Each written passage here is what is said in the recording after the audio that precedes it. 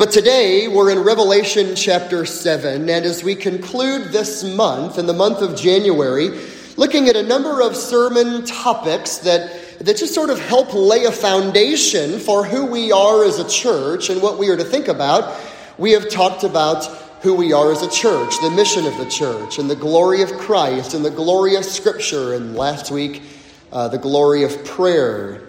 Today we want to look at the glory of heaven. And I almost want to confess, on the one hand, that I don't preach this enough. I don't think about this enough.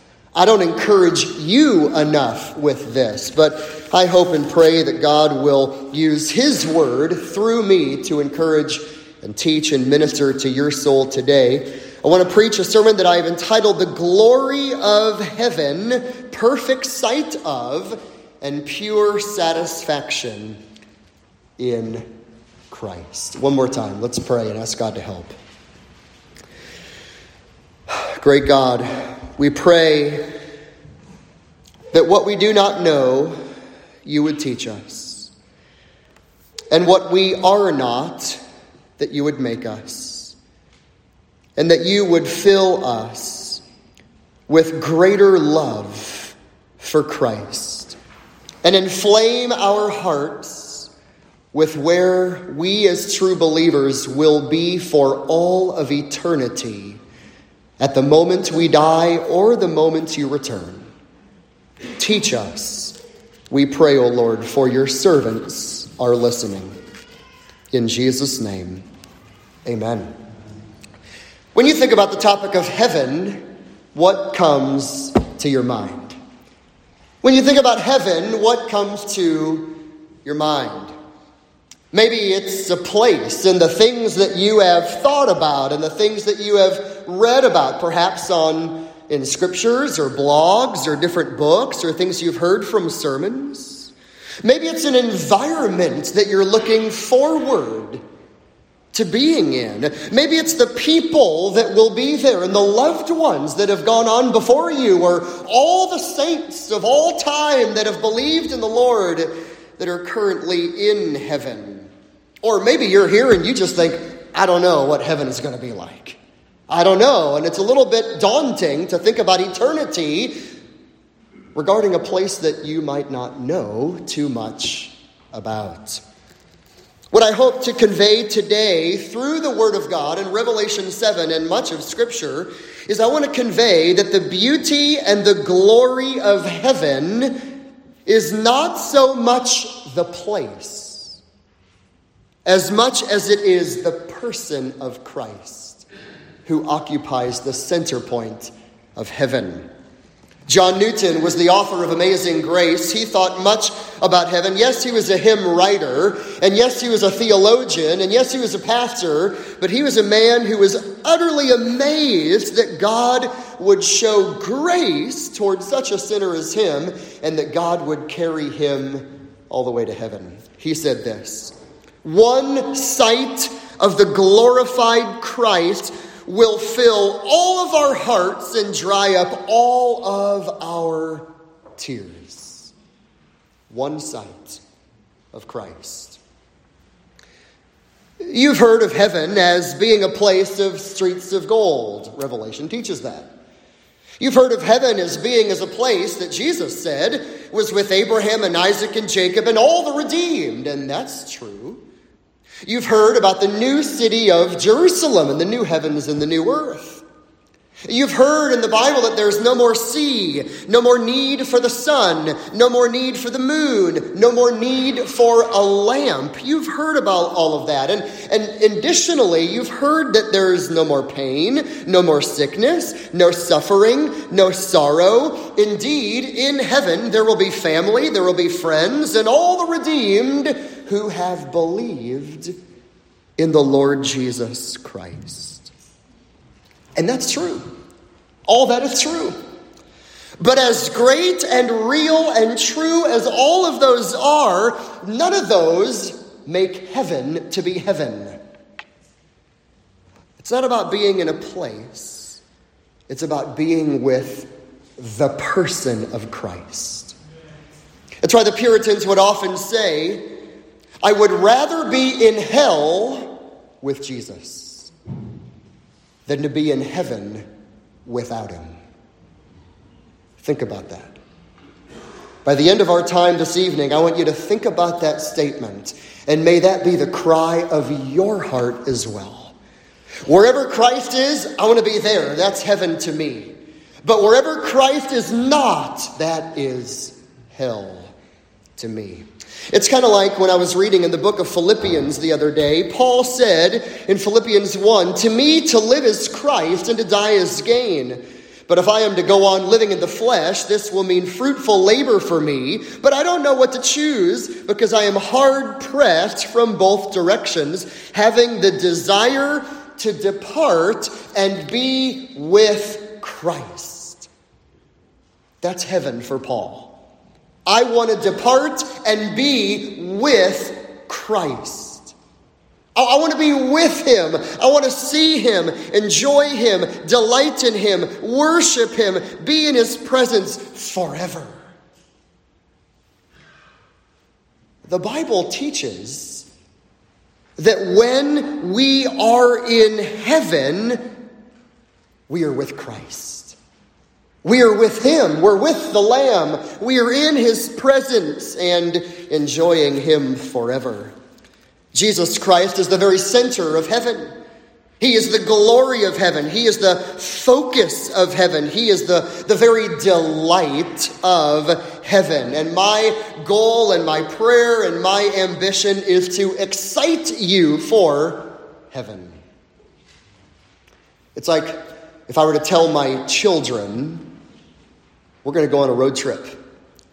And we're going to go to a hotel in the middle of winter where they have an indoor water park.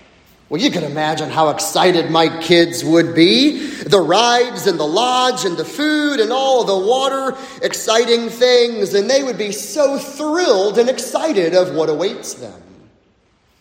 It's like when I was in California serving as a pastor there, I would lead trips to Israel and I would gather the group together for a number of occasions and I would show them pictures on the PowerPoint. Look at where we're going to go. Look at what we're going to see. Look at where Jesus walked. And let's get excited about what we are going to enjoy. It's like when I was engaged to Elizabeth. We were awaiting the glory of marriage and our relationship and the intimacy and the togetherness and the joy and the union of a life together of marriage. Oh, the excitement that awaited us.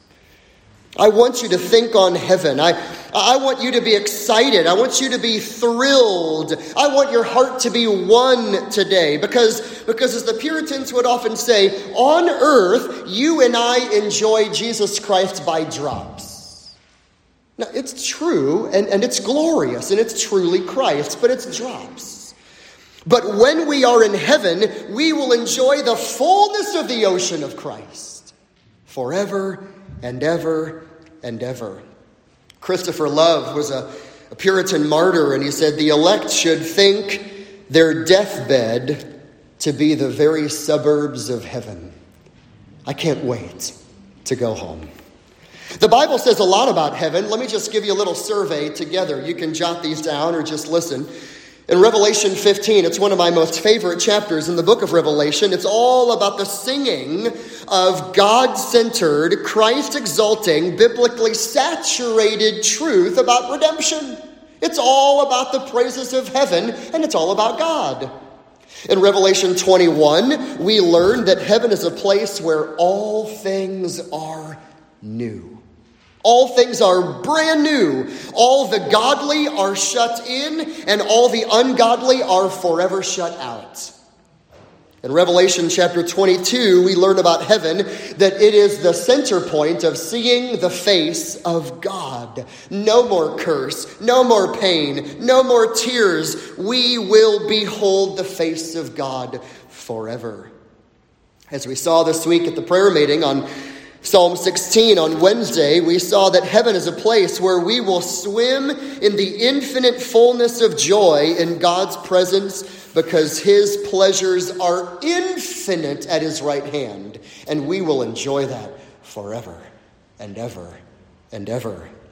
2 Corinthians chapter 5 tells us the promise that we will be with Jesus Christ at the very instant of our death. The very instant of our death. To be absent from the body is to be present or at home with the Lord. 1 Corinthians chapter 15 teaches that one day in glory we will have new bodies. We will have glorified bodies. You will be made like Jesus Christ, holy, pure, perfect, not able to sin. Oh, for that day. Jesus tells the story in Luke chapter 16 where heaven is a place of intimate nearness and fellowship and communion with all of the saints of all of the ages, including Abraham. Paul talks about glory in 1 Thessalonians 4, verse 17, by just saying we will always be with the Lord. Always be with the Lord. 2 Peter chapter 3 says we're awaiting a new heavens and a new earth in which righteousness dwells. Don't you long for that? A place where righteousness dwells. In Jude verse 24, at the very end of this wonderful little book about guarding the gospel, Jude says, God will make you stand in the presence of his glory blameless, and God will make you stand with great joy in heaven forever. To him be the glory forever and ever. Revelation chapter 3 teaches about heaven that you will be clothed in white. Jesus will confess your name before the Father in glory. Revelation 3:5. I'm not sure what that means, but that's got to be awesome. Revelation chapter 5, verses 11 to 14 tells us, worthy is the Lamb that was slain to receive power and riches and wisdom and might and honor and glory and blessing. Every created thing which is in heaven and on the earth and under the earth and on the sea and all things in them I heard saying, to him who sits on the throne and to the Lamb be blessing and honor, glory and dominion forever and ever. This is heaven. Christian, this is your home. You're a citizen of heaven. You're not so much a citizen of this world. It's temporary. It's passing. You could change your citizenship from one country to another, but you can't change your citizenship from heaven. Philippians chapter 3, verse 20. So the focus in the Bible, when we learn about heaven, when we learn about glory, is not so much on the place, although there's teaching on that. The focus is on the person. The focus is not on the residents that are there, but it's on the Redeemer who occupies the spotlight. The focus of heaven is not on the streets of gold, but it's on the Savior who has made you white by his own blood. The focus is not on the city dimensions, although there is that of the New Jerusalem, but on the Savior and his perfect redemption. So, if heaven is a Christocentric place, then shouldn't your life be Christocentric as you prepare for it? Shouldn't our relationships be Christocentric? If heaven is full of remembering the work of Christ for you, shouldn't your life and my life be just a constant chorus of praise to Christ who redeemed us? If heaven, as Revelation teaches, is filled with biblical, scriptural language extolling God and magnifying his grace, shouldn't that mark our lives now? If heaven is a holy place, shouldn't your heart and your words and your life and your actions and your leisure be holy as well? We are children of heaven. We are headed for the heavenly city. We are longing for that day when we will arrive there. And out for our time together, I want to talk about that. I want to preach on that so that we would be excited and thrilled about the glory of heaven from the end of Revelation 7. Follow with me as I read Revelation 7, verses 15 to 17. And the context here is those who have come out of the great tribulation. Their robes are washed and made white in the blood of the Lamb. Now verse 15. For this reason, they are before the throne of God, and they serve him day and night in his temple. And he who sits on the throne will spread his tabernacle over them. They will hunger no longer, nor thirst anymore, nor will the sun beat down on them, nor any heat. For the Lamb in the center of the throne will be their shepherd, and he will guide them to springs of the water of life, and God will wipe every tear from their eyes. The book of Revelation is a prophecy. It is a prophecy, meaning it is a testimony. It is the unveiling, it is the revealing of Jesus Christ to the Apostle John as he writes it down to give to you and me and believers. It is a book of hope. It's a book of truth. It's a book of future prophetic realities, but primarily it's a book that brings the spotlight on the triumphant Lamb, the Lord Jesus Christ. Chapter 1 of Revelation is all about the divine glory of Christ and the power and presence of Christ among his churches. In chapters 2 and 3, Revelation is the letters to 7 local churches, and by application to all churches as well. In chapters 4 and 5, it is the worship of heaven and Christ's authority to bring judgments in the future. Chapter 6 is the first series of sealed judgments on the earth that God will bring in the future tribulation. And now in chapter 7, Revelation 7 is the plan of God to save, seal, and employ 144,000 Jewish people in the future tribulation, 12,000 from every one of the 12 tribes, and they will be God's witnesses in that future period. There is a very definite number in verses 1 to 8, 144,000. But then you turn to verse 9 to 17, and we learn about the Gentile martyrs. That is a general, an indefinite multitude that will stand before the throne.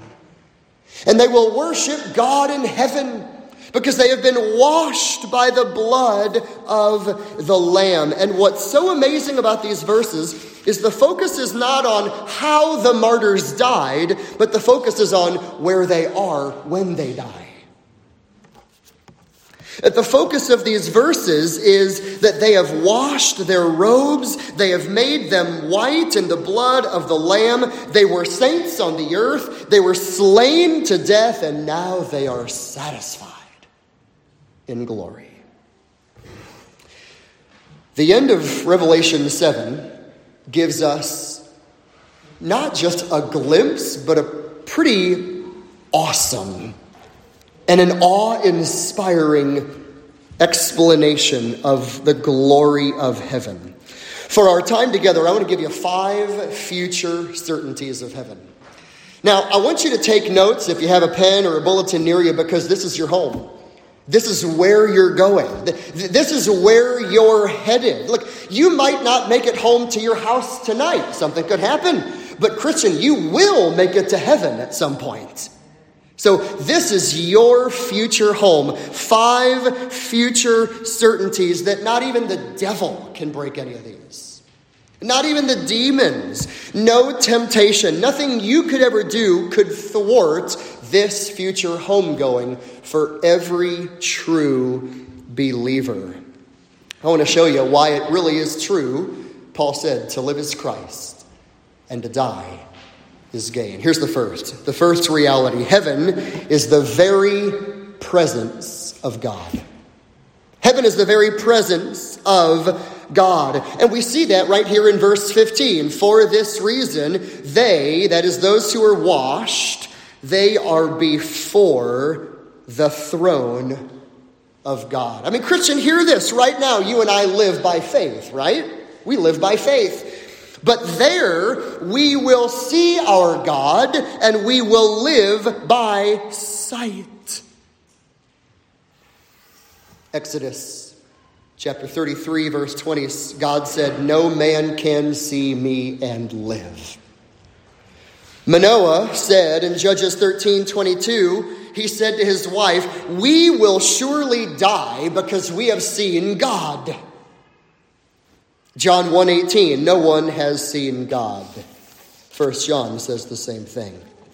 But yet right here in verse 15, the text says that all true believers who are washed and made white by the blood of the Lamb, you will be before the throne of God. Literally in the Greek, you will be in the sight of God. You will be in the front of God. It's the exact same language that we read in Revelation chapter 4. With the 24 thrones and the 24 elders, and they are worshiping the Lord. The seven spirits of God, that's the Holy Spirit himself in his sevenfold nature, the very presence of God. We read in chapter 5 about God sitting on the throne. We read in Revelation chapter 14 about those who are before the throne of God in heaven. And in a terrifying way, Revelation chapter 20 at the great white throne talks about how all the unsaved will be brought before the very presence of the Lord, but they will be cast into the lake of fire. The throne of God is a theme in the book of Revelation. It is a theme that deals with the blazing, the awesome, the majestic, and the immediate presence of the holy, holy, holy God.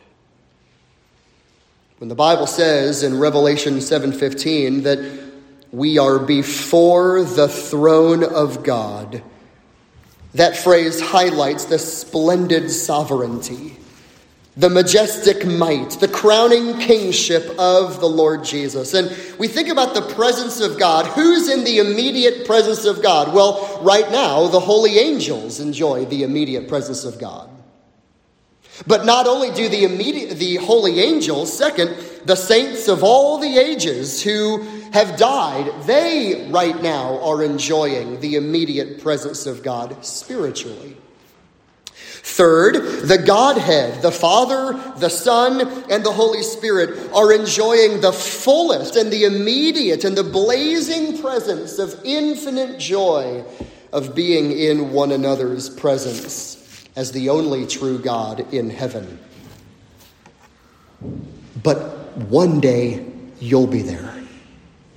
One day you'll be there. And ponder this for a minute. You won't be there like you are now. You will be sin-free in Emmanuel's land.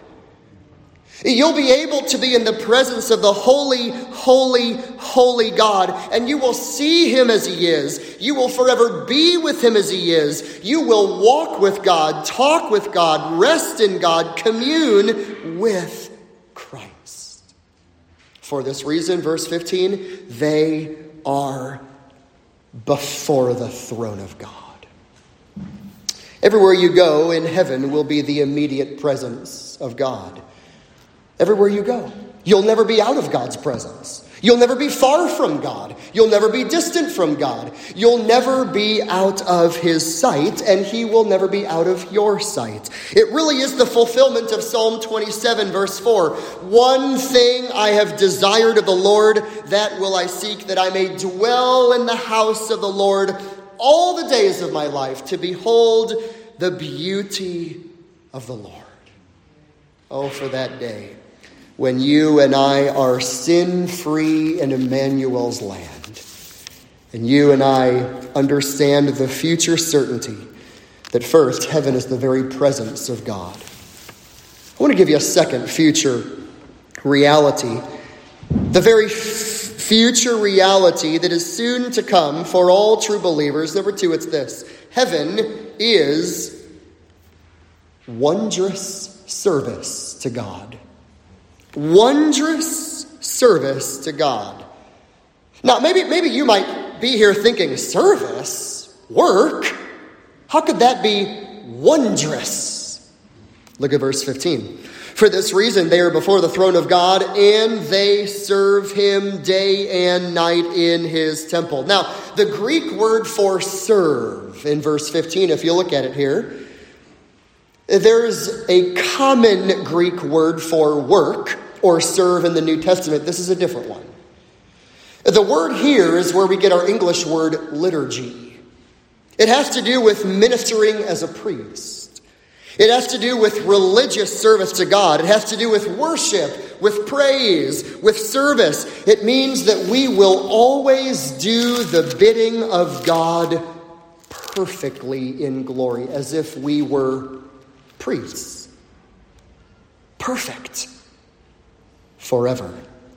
This is how Revelation 22 verse 3 says it. There will no longer be any curse, and the throne of God and the Lamb will be in it, and his bondservants will serve him. Now, we all know that we ought to work for the glory of God. Whether you eat or drink, whatever you do it all for the glory of God.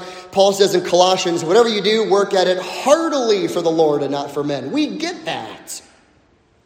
You see, God created Adam to work in the garden. That was not a result of the fall. Work was created as good. It's a good thing to work. And then sin entered the world. Jesus Christ came as the second Adam, and he did his work perfectly in obeying the Father. Angels adore Christ, and they serve him perfectly, and they do his bidding. But right now, you and I work. And it's tough. It can be toilsome. It can be hard. It can be frustrating. Why did God create work? Just a little footnote to all of this, but why are we to work? Well, first, we're to glorify God. Work is to glorify God. Second, it is to provide, right? We work for an income. We work to be paid so that we can provide. Third, we work to eat. We work, Ephesians 4 says, to give to others, right? Let a man no longer steal, but let him work with his hands so that he can share with those who have need. We work, guess what? To sleep well. One of the purposes of work in the Bible is to be tired at the end of the day so that you sleep well. And another reason for work is to follow God's example, because he worked 6 days. He rested on the seventh. And then a final reason to work that I have here listed is to stay out of trouble. To stay out of trouble. And yet Heaven is a place of perfect work. But right now, if we're honest, you and I might say, you know what? I get distracted with my work. We kind of work half-hearted sometimes. We often can compare ourselves with others. We can get jealous. We can get envious. We can be prideful. We can be arrogant. We can toil and complain and grumble and moan. And we get tired. And we have to rest. And we have to sleep, and we have to recuperate. And yet all of this is mingled with our sin and the body of sin and our attitude of sin. But one day, that'll be no more. One day, you will work as a perfect worshiper forever. Revelation 7 verse 15 says that we are before the throne of God and we serve him day and night. Could you imagine to serve God as his priests? We do his bidding. We praise him. We remember his sacrifice. We speak of his worth. We thank him for grace. We obey him as his ambassadors. Can you imagine a day of perfect work? And one more little point that's neat in the middle of verse 15. Do you see where we will serve God? In his temple. But maybe your mind is thinking like a temple building, a Solomonic temple or Herod's temple or something. But the Greek word is not the temple building. The Greek word is the Holy of Holies. You're not just going to be on the outer courts. You're not just going to be on the fringe of a temple. You're going to serve God in the very holy of holies, the inner sanctuary, the very immediate presence of God. And that'll be us. Serving God fully, truly, happily, eternally, mightily, forever in glory. What are these future certainties that we have? Number one, heaven is the very presence of God. Number two, heaven is the wondrous service to God. Oh, for that day. Number three, let me give you a third future certainty. Something that I want you to hear, something that I want you to be gripped by. Number three, heaven is the undiminishing comforts with God. Undiminishing comforts with God. Because at the end of verse 15, if you look at Revelation 7, that God who sits on the throne will spread his tabernacle over them. Verse 16, they will hunger no longer, nor thirst anymore, nor will the sun beat down on them, nor any heat. Now, what a theological topic here. Tabernacle. End of verse 15, he who sits on the throne will spread his tabernacle. Why a tabernacle?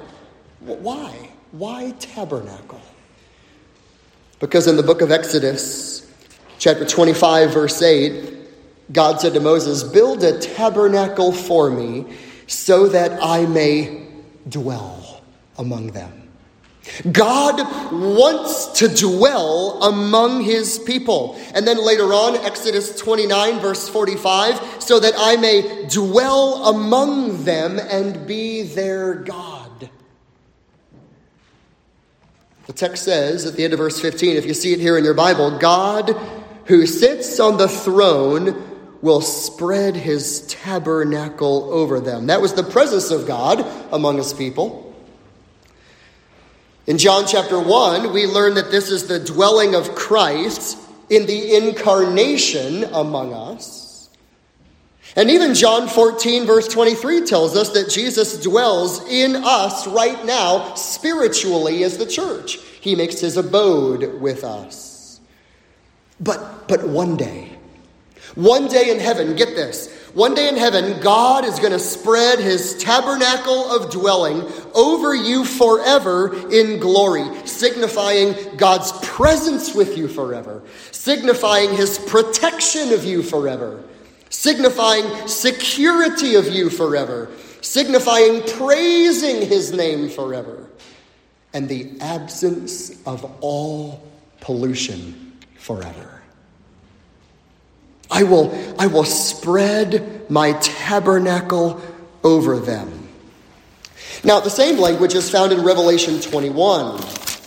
Context of the new heavens and the new earth there.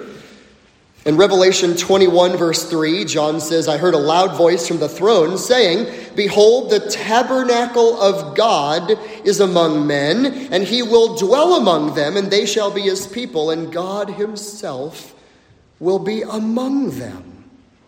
Why Revelation 21:3? Why all this talk about tabernacle? Here's what God conveys. Intimacy.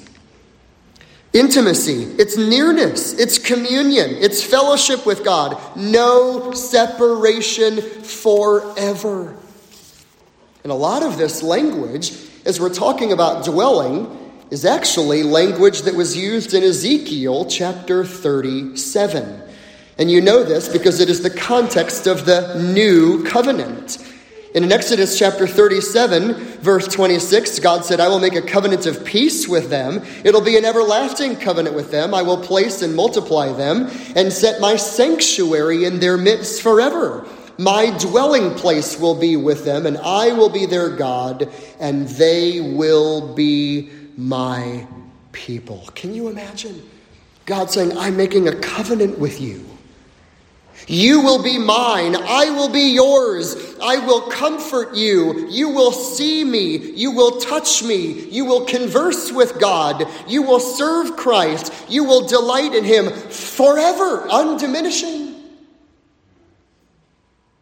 And not just undiminishing intimacy and nearness with God, but look at Revelation 7, verse 16. John speaks of those in heaven. They will hunger no longer, nor thirst anymore, nor will the sun beat down on them, nor any heat. This is a quotation from Isaiah chapter 49 and verse 10. The context is all about the salvation that comes in Jesus the servant. Here's what Isaiah 49:10 says. They will not hunger, nor will they thirst, nor will the scorching heat or sun strike them down. For God, who has compassion on them, he will lead them and guide them to springs of water. What an amazing God, that he is the one who tells us that there will be all comforts forever in our God. It was a few generations ago that one Christian was commenting on this topic of heaven, and here's what he said. He said, "What comfort there is in glory. There will never be anything anymore to taint, nothing to sully, nothing to embitter, nothing to wound, no serpent to tempt, no Eve to ensnare, no spoiler to destroy, no sin to defile, no adversary to sadden, no misunderstanding to alienate, no tongue to defame, no suspicion to chill, no tear of sadness, no sickness, no pain, no death, no grave, no parting ever anymore." Hallelujah. Oh, for that day when God will spread his tabernacle over us as a sign of nearness and communion and presence with God, as God says, "You are mine and I am yours forever." And why that language in verse 16 of hungering nor thirsting and the sun beating down on them? Because he's quoting from Isaiah, and that's what Jesus the servant does back in Isaiah. This is the work of God. It's the work of Christ.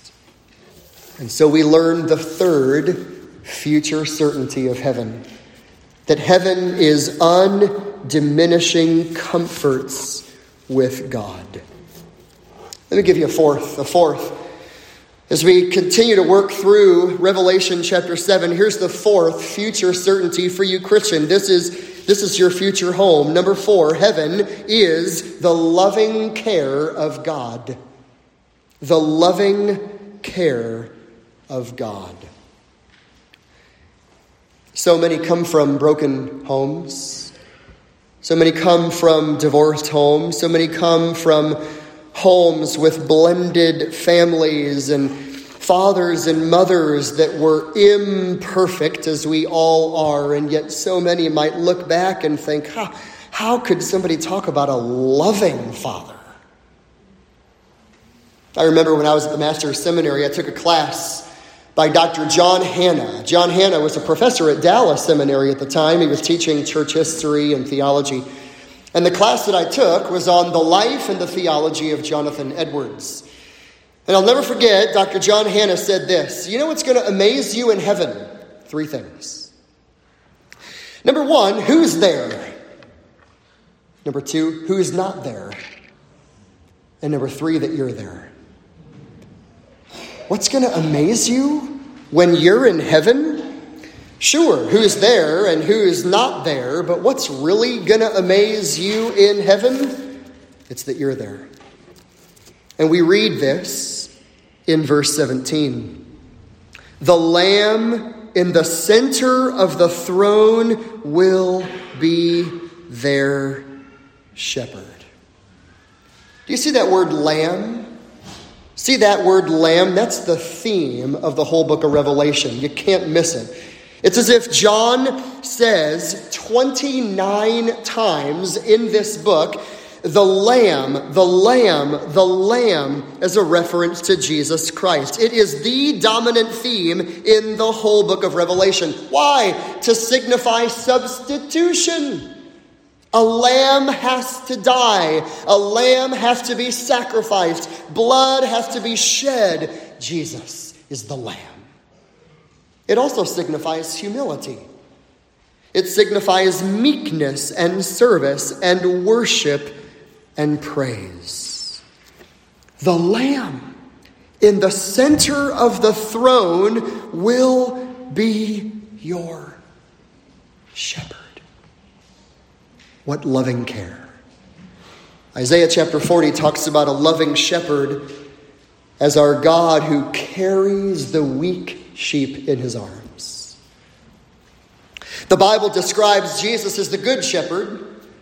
He's described as the great shepherd. He's spoken of as the chief shepherd.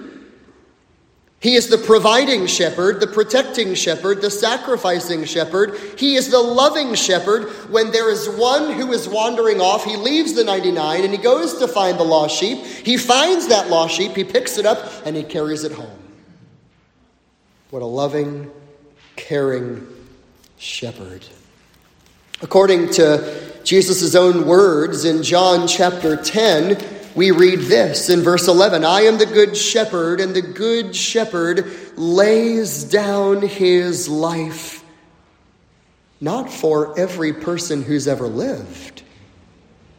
He lays down his life for the sheep. In Hebrews chapter 13, verse 20, we read about the blood of the covenant of Jesus, the chief shepherd, and he would be raised from the dead. Way back in the book of Psalms, a very familiar psalm, Psalm 23, which we all probably know by heart. David said, the Lord is my shepherd, I shall not want. He makes me lie down in green pastures. He leads me beside quiet waters. He converts my soul. He guides me in the paths of righteousness for his name's sake. Even though I walk through the valley of the shadow of death, I will fear no evil. Why? Because you're with me. Your rod, your staff, they comfort me. You prepare a table before me in the presence of my enemies. You have anointed my head with oil. My cup overflows. Hear this about heaven. Surely goodness and loving kindness, in the Hebrew, they run after you all the days of your life, and you will dwell in the house of the Lord forever. You see, Revelation teaches that the Lamb in the center of the throne will be your shepherd. What does that mean? He loses none. He knows them all. He loves them purely. He carries them sweetly. He keeps them truly, and he knows every one of them by name.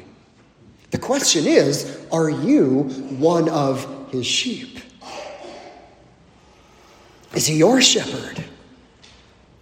Have you come to trust in this one as the only one who died, can take away your sin, take the judgment that you deserve, and the penalty that you have earned because of your sin? Have you come to believe in this shepherd who laid down his life for the sheep? And when heaven is described back in Revelation 7, verse 17, as the Lamb in the center of the throne as their shepherd, the point is this: what loving care! What a shepherd! What a substitute! What a God! What a merciful, loving, caring shepherd he is.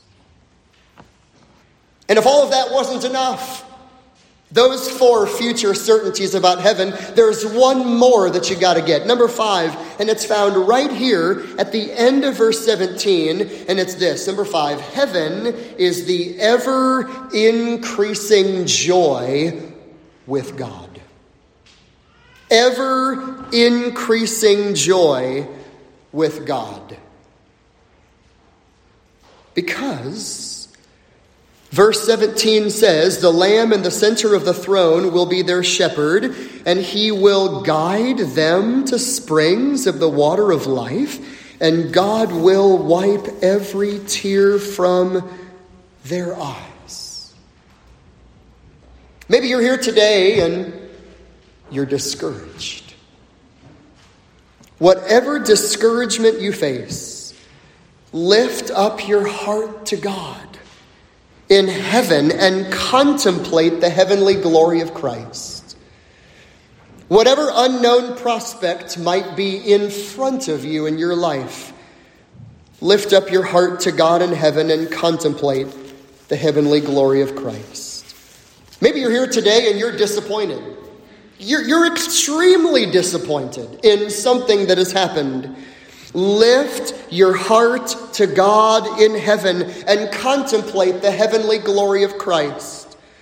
Whatever lonely disposition you might be in, lift up your heart to God in heaven and contemplate the heavenly glory of Christ. Whatever ailment, disease, illness, or affliction that you are battling right now, lift up your heart to God in heaven and contemplate the heavenly glory of Christ. Because that's what heaven is. In verse 17, it is the heavenly glory of Christ. He will guide you to the springs of the water of life. Didn't God say in Isaiah 55, "Come to the waters without money, come buy and eat"?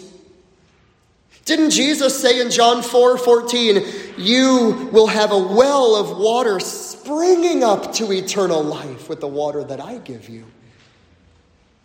In Revelation 21:6, in the new heavens, there's a spring of the water of life. In Revelation 22, verse 1, there is the river of the water of life that comes from God's presence. What a great God who gives the springs of the waters of life, meaning infinite, ever-increasing joy in God.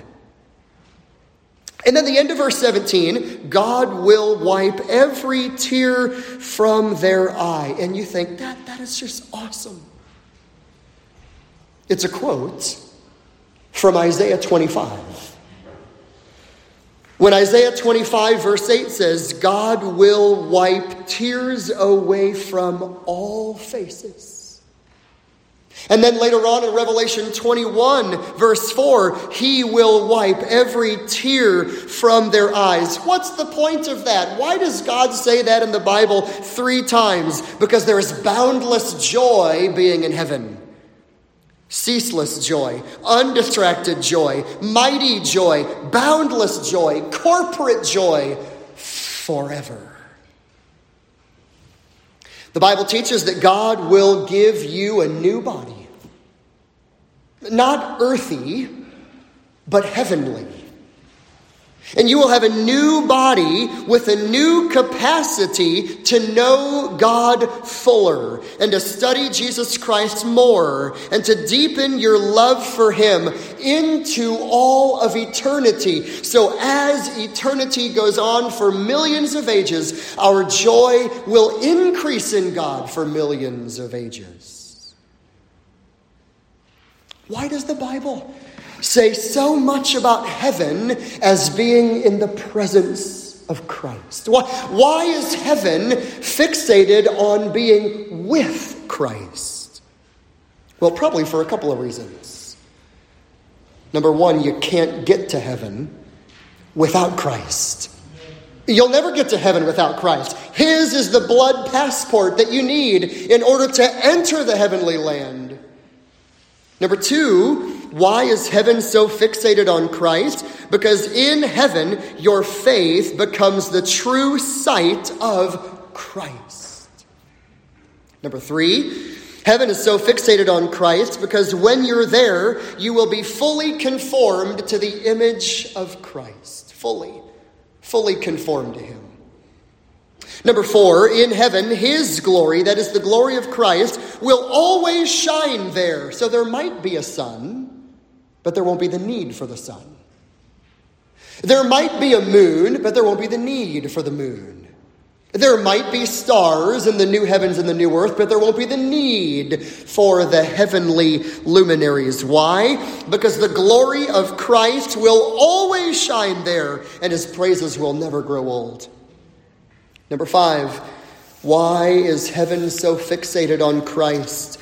Because the living church will be married to Christ, and we will express the love of a bride to her husband when we are finally with him forever. Why is heaven so fixated on Christ? Number 6, because God will give you greater capacities to observe him, to learn him, to worship him, to praise him for his infinite, unfathomable, bottomless, inexhaustible beauties. And this is the hope of heaven.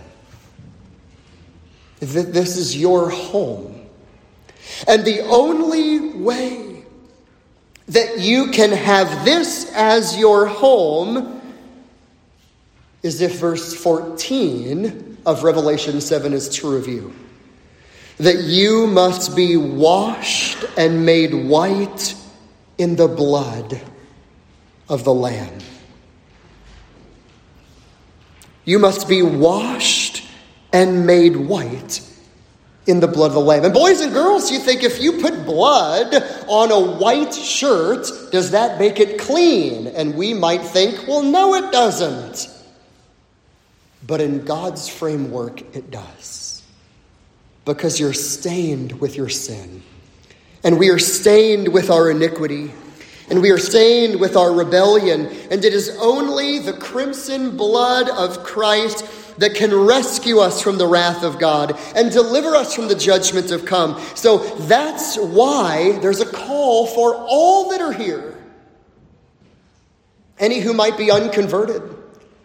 Any who might be outside of Jesus Christ. For you to hear about the home of heaven. And heaven is not fixated on you. And it's not fixated on this world. And it's not fixated on your money and your hobbies. It's fixated on Christ. Maybe you're here today and you're self-righteous and you walk by and you think, I'm good. And you go through your life and you think, I'm good. And you think, well, I'm better than the other people and I'm not that bad and I try hard and I've gone to church and I've been baptized and I do believe. Of course I believe. A lot of people believe. The Bible says even the demons believe. But do you truly surrender in genuine faith in Christ alone? You must do that. You must be saved by Christ and by him alone. Maybe someone's here today and you're just living a worldly life. You've got a worldly life, or maybe you've got a hidden life of sin, or maybe you're just here today and you're just an outright Christ rejecter. You don't live for Christ. You don't care about Christ. You're indifferent about Christ. You're apathetic toward Christ. You're not mad at him, but you just don't want to live for him. Come to Christ. Believe upon him. In Jesus' own words, the time is fulfilled. The kingdom of God is at hand. You must repent and believe in the gospel. You must forsake your self-confidence. You must forsake your wicked ways. And you must cling to Jesus Christ and him alone. Or to think of it very simply like this. To repent is to say no to sin, and to believe is to say yes to Jesus. You must repent and believe, and to do it today, and to do it now. Because if heaven will not be your home, then your home will be in the presence of God, but in the lake that burns with fire and brimstone forever and ever and ever. But for believers, we who have been washed by the blood of the Lamb, we are made white. What should we do? How do we respond? Number 1, we ought to pause and ponder your arrival there. Think about it. Ponder it more. Think about it. Get lost in the imaginations of arriving in glory. Number 2, as believers, you and I should think and yearn for your home there. Because if we're really honest, thinking about this metaphor rightly, we're just on a road trip and we're staying at a hotel here. And we've not even arrived to our home yet. We ought to think and yearn for heaven. Number 3, you and I, believer, we ought to speak of and remind fellow saints of heaven. And number 4, we ought to fight sin because we will be free from sin there. Number 5, we ought to commune and grow with Christ with all of our might. With all of our might.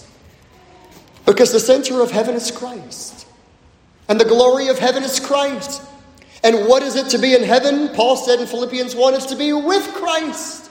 So may your life and my life be descriptive of here's a man, here's a woman who lives with Christ. What a wonderful home that we have that awaits us. 5 future certainties that is true for you and for me, child of God. You who have been washed in the blood of the Lamb, and you've been made white in his blood. The story is told of a man named William Montague Dyke. When he was 10 years old, he was blinded in an accident. And despite the crippling disability, he graduated from a university in England with pretty high honors and with some great prestigious privileges. But while he was in the university, he fell in love with a daughter of a high-ranking British naval officer.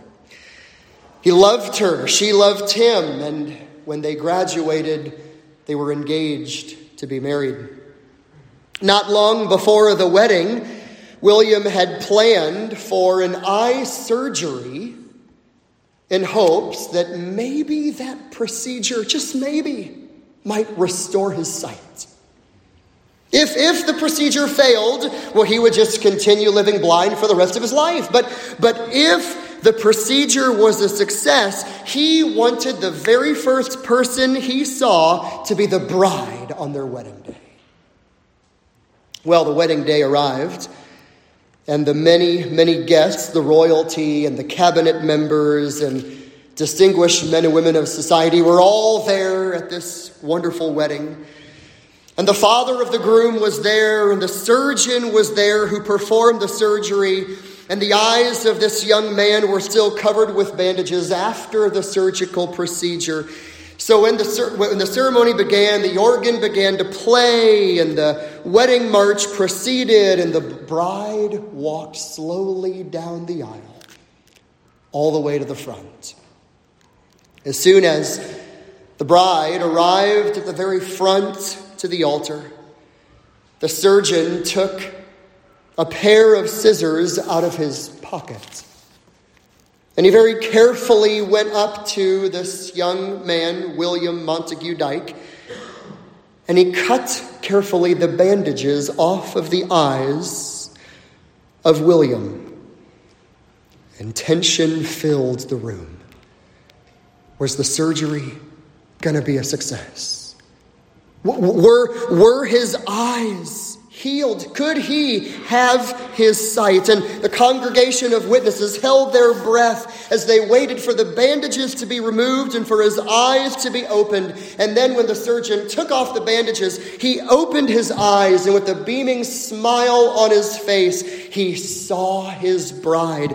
And he said, "You are more beautiful than I ever imagined." In a similar way, one day the bandages that cover your eyes will be removed. One day they will be removed, and you will stand face to face with Jesus Christ, and you will look upon him, and you will say, "You are more beautiful than I ever imagined." Because as Isaiah says, you will behold the King in all of his beauty. May the Lord encourage your heart and my heart. What is the glory of heaven? It is Christ. Christ. Christ. Let's pray. Father, thank you for the hope that you have given to us. Thank you for the promise in the book of Revelation that we who have been washed in the blood of the Lamb, we are made white, we will be in glory. Oh, let us glory in our Redeemer. We glory in him. Hallelujah. What a Savior. In Jesus'